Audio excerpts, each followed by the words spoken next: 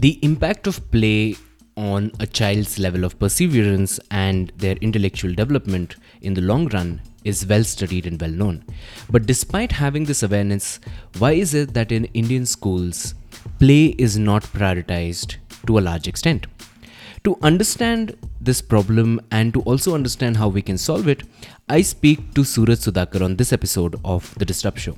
He is the founder and CEO of Cool Coach, which is creating an ecosystem where coaches can increase their earning potential while at the same time developing healthy living among underprivileged children. Welcome everyone to another episode of The Disrupt Show. In this episode, I'm speaking to Suraj. He's the founder and CEO of Cool Coach, and he's on a special mission to catalyze employment through fitness and through this reduce deaths which are caused by non-communicable diseases. So welcome to The Disrupt Show, Suraj. Thank you very much, Harshit. Glad to be here. So let's just start off with you telling us how did you start off in this journey and how did you end up in the space of fitness, and what was your aim and rationale behind it? Great. I hopefully will be able to do it succinctly. So I'm an engineer by training, and I started my career at Cognizant. And while I was busy writing code, I also started volunteering for an orphanage, and I think that was the first time I was exposed to the social sector. In India, even though there is all this poverty, all these social challenges around you, but you're so focused on your education, 10th, what you do for your 11th and 12th and graduation and the works. So it was only during my first job, I think, that I really gave consideration to the social sector, and this kind of work in an orphanage kind of opened my eyes to it. So that led me to actually quit my job at Cognizant, and I joined the social sector very early in my career. And, quite a few different opportunities led me to spend a good amount of my career, almost 8 years in total, in Kenya and Nairobi, working in a variety of different projects in East Africa. Now, somewhere around that time, Harshit, I had what I call a little quarter life crisis, if I may say so, which was I was learning a lot. I was doing really good work. But at the end of the day, there was something that was nagging me, which was I joined the social sector to work in India. And what was I doing there in Kenya and Africa? Right? So I wanted to kind of figure out a way to kind of use the skills I had learned to kind of build something to create some social impact back in India. So when I started researching what are some of these big challenges that I could probably dedicate the next 3-4 decades of my life, because that was another learning that I had, Harshit, which is, especially in the social impact space, you have to give it about, a couple of decades. And if you're lucky, you'll probably move the needle a bit. So with that in mind, I started researching problems. And I was very surprised, and this I'm talking about circa 2013, 2014, 2015, that WHO had started talking about one of the biggest health challenges that's facing the world is what's called non-communicable diseases, right? And this is especially a challenge for low and middle income countries and for people, low income families, low income communities within these countries, given the nature of some of these diseases. And while this challenge existed, and I think the numbers back then were by 2030, most of the deaths, even in India, will be because of non-communicable diseases. So just to give your listeners an idea, right now, or I don't know if that hurdle has been crossed already, most of the deaths are due to, what's called infectious diseases, right? Communicable diseases. And non-communicable diseases, sometimes even called lifestyle diseases, are, hypertension, heart disease, obesity, diabetes, a bunch of cancers, all of that, which basically are non-communicable in that sense. Now, while this challenge existed, the other exciting part of it was, there are 4 major risk factors for NCDs. There is alcohol abuse, there is smoking. If we take that out, it's activity. If we increase our activity levels, we can reduce the risk of NCDs. And if we all start eating better, right? Seems pretty simple, but as I don't know your experience with health and fitness, but even though they're very simple solutions, they're not easy to implement at all. And I have been a kind of a fitness enthusiast all my life. I've been a sports player all my life. So I think all of that kind of worked together for me, which was like, hey, I wanted to kind of come back to India. There's a massive challenge of NCDs. The solution seems to be pretty simple, which is we need to get people to move more and eat better. And if we do that, we can really create a change. So that was the kind of story of that led to me starting Cool Coach. Wow, that's very interesting. And one thing I find extremely interesting about Cool Coach is usually I have seen entrepreneurs or people who are in the social sector try to solve one problem and they focus on that. But you're solving that one problem, but it has two implications, and that I found very interesting. So you're not only enabling, you're not only on a mission to reduce deaths by non-communicable diseases, but you're also enabling employment for fitness professionals and athletes. So, what made you think of this model? Because, as far as I know, this model is one of a kind. I've not seen this model anywhere else before. So, how did you come up with this model to bring in the element of employment in it as well? Great question. And I'm so happy that you got our model so well, because one of the challenges we faced in the early days of Cool Coach was just explaining what you said. Hey, we are solving a problem, but kind of our solution has implications of solving two connected problems. So what happened was, as I said, if you want to reduce the risks, you need to get people to move more. You need to get people to eat better. And within this kind of large group of people, if I may call, low income families, low income communities, where do we start? Right. At the end of the day, we realize that even we need to start somewhere. And this is what led us to, hey, why not start with schools? Because, we have lots of students who are already going to schools. We do have what's called PT or PE periods, which were part of the timetable. That's what I remembered from my school days. And I said, hey, if we can start early, can our impact start over there? Because we read research on, children or students who are active during their school life are much more likely to be active during their adult life, and vagera, vagera, right? Now, Harshit, again, I don't know what your experience was. During my school days, I studied in India. I went to a Kendra Vidyalaya. We didn't have like a formal PE period, but we at least had PT periods, right? We would get a ball and it would be 30, 40 children just running behind it, either playing football, cricket, whatever. We were active.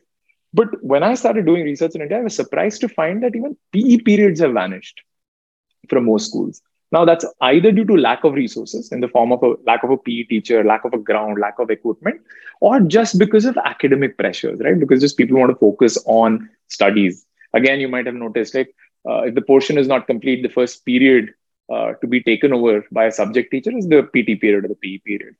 So when we started researching that challenge, like, hey, if we want to kind of impact schools, we realized that there is a significant lack of PE teachers in schools also. Now, here is where my experience, in a past life in the social sector, I built a fellowship program at Acumen. I was very well aware of the Teach for America, Teach for India model. I said, hey, wait a second.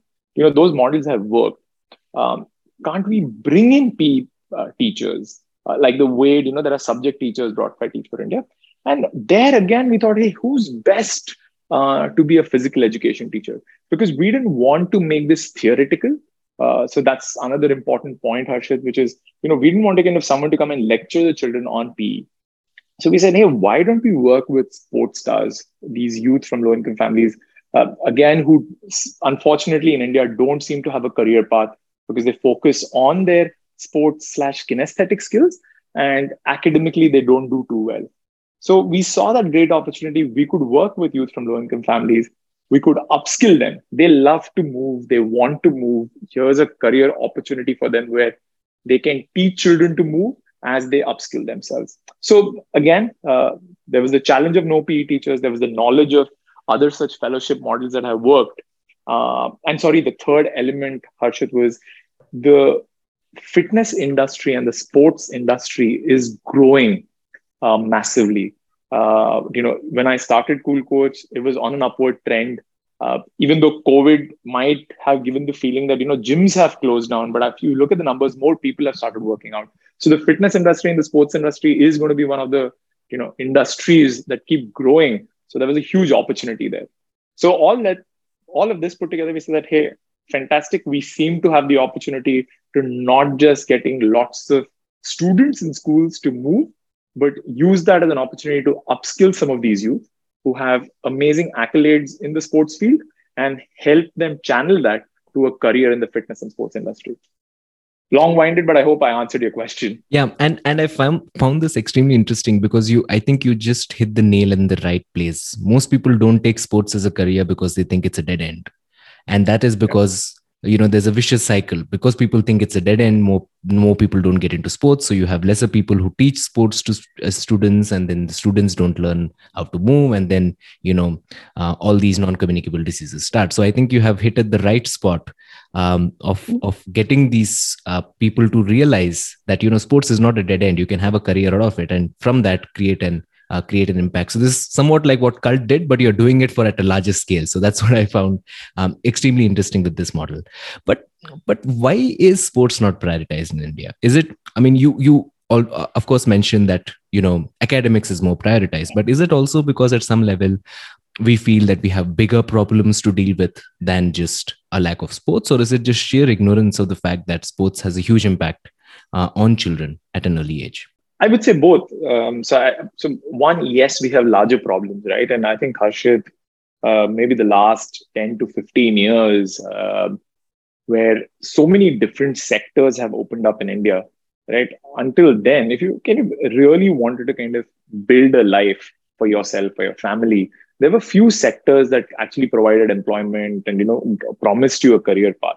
So while it's easy to actually go and blame our parents and the previous generations for not pushing sports, we just did not have the infrastructure, right? So I empathize with all parents who their child wants to play a sport. If you don't have the if if you want the best for your child, you would probably try and nudge them away from the world of sports, because as parents, you just don't see a future there. So yes, we had bigger problems, and people were just trying to build their lives, build wealth for their families, kind of secure their future, and I think that is one of the reasons. The second aspect is also, I think, true, and it's more so true these days. I feel, right, like earlier, Harshit, we did play, right? We did Mhm. go out, we did play.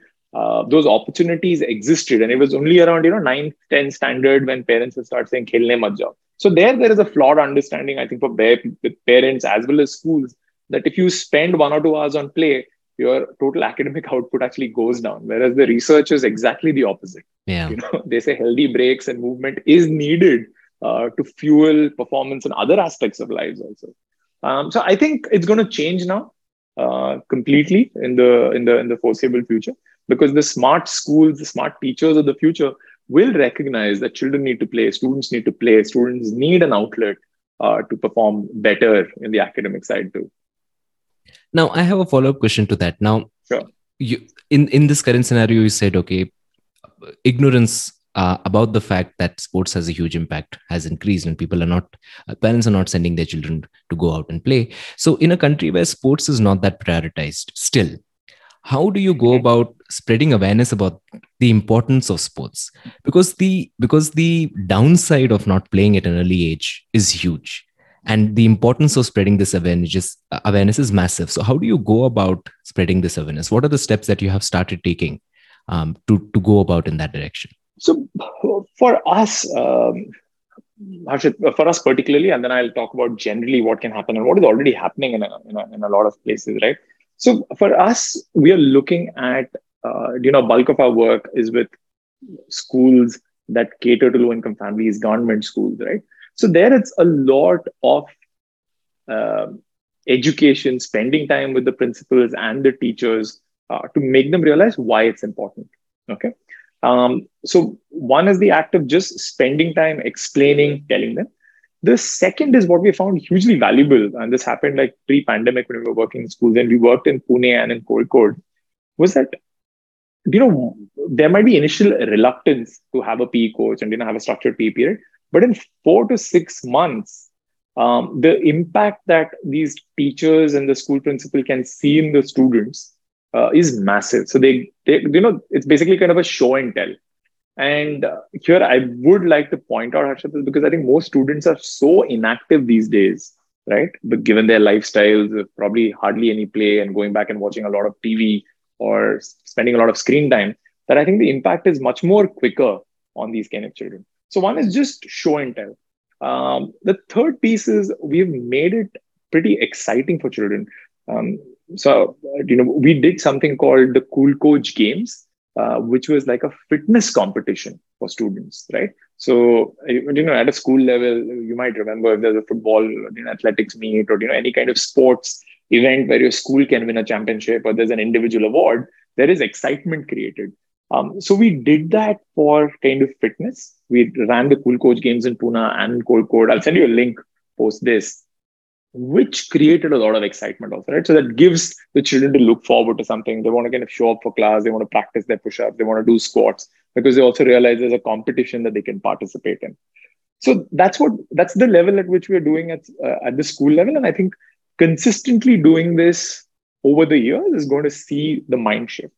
The larger thing which you're seeing today is, and I think can happen more, the government itself is having a lot of initiatives, right? Whether it's International Yoga Day and people are talking about sports, Fit India, all of that, Khelo India, that's great. I see a lot of professionals, whether it's CEOs, whether it's senior managers, whether they're kind of, across sectors or across careers, whether they're lawyers, they're talking a lot about their own fitness journeys, right? I think Anand Mahindra, if I'm not wrong, Yeah. prolifically talks about his fitness schedule and running marathons. I think the more we have these senior folks talking about the importance and talking about how regular they are, right? So not just talking about the marathon, but saying that, hey, even though I have a busy schedule, I take out 45 minutes to work out. I take out, 1 hour to play a game of squash, badminton, football.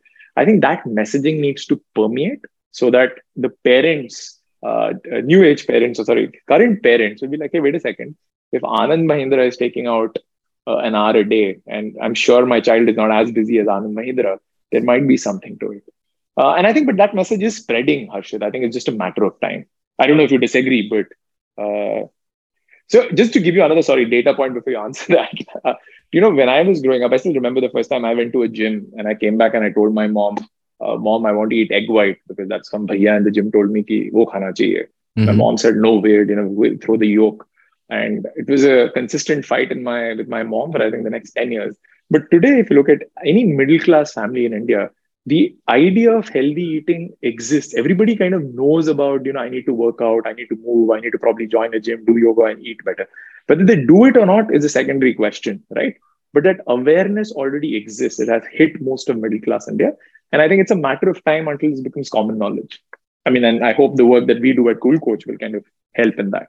Yeah, coming to think of it, it has become sort of mainstream because when I was small, fitness wasn't seen as a thing that you do. It was seen as a thing that only the rich do. That the rich go to the gym, spend money, and then get a body which is of no use. It's just aesthetic. But then slowly people started realizing, how important fitness is, and I think an element of that is so many psychological studies that have come out and become so mainstream that talk about the importance of play, and they talk about how play, which comes from sports and fitness, is not only essential for long-term physical health but also for future success and problem-solving capabilities. And I've seen this firsthand. So, I'm a communications professional, so I work in the developmental sector as well. So I work with companies like Michael and Susan Bell Foundation and also Dream a Dream, which is an NGO in Bangalore. So they have these life skills programs where they teach life skills through sports, through football. And the impact on the children is huge because they understand what teamwork is. They understand the impact of teamwork. They understand the impact of collaboration. And there's so much learning from play that they have because the way that they are in a state when they are in play, they are the most receptive to new sensory stimuli and new knowledge that is given to them. So I wanted to ask you from your own experience, how has sports changed the lives of some of the underprivileged children that you have worked with? These are some of the benefits that you talked about, right? Like I think Dream a Dream and some of these NGOs do already kind of act on it. And the psychological studies exist, right? But one of the challenges we have faced, right, which is, if we lead with sports is a means to kind of attain future success and kind of build problem solving abilities, very often that becomes the metric. Like literally, I've had this question, like a principal has asked me, "Acha, ye karenge to maths mein number badhenge kya?"